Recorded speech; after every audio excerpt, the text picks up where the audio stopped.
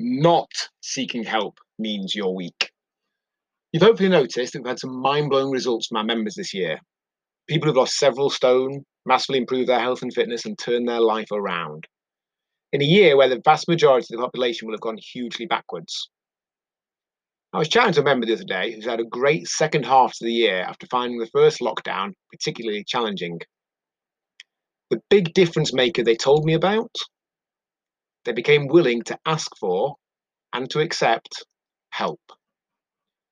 I realised that it's not seeking help that means you're weak, not the other way around. They'd spent months doing what we do, or we all do at times, trying to do it ourselves, telling ourselves, I know what I need to do, I just need to do it, even though that hasn't worked out long term every other time. Not wanting to ask for or accept the offer of help because it might make us look weak. Putting the potential opinion of someone else over our own health, fitness, energy levels, and the ability to deal with life and support those around us.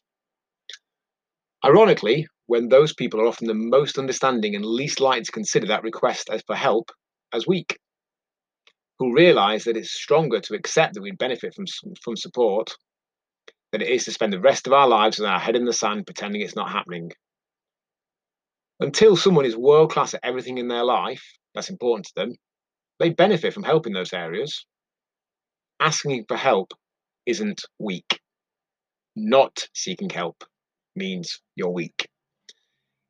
It's the monthly Find Out More meeting for our January programme and the potentially free £20 weight loss and Beachbody challenges tonight. Now, if you are a friend or ready to help and get results rather than just doing the same old thing this January, check myrise.co.uk.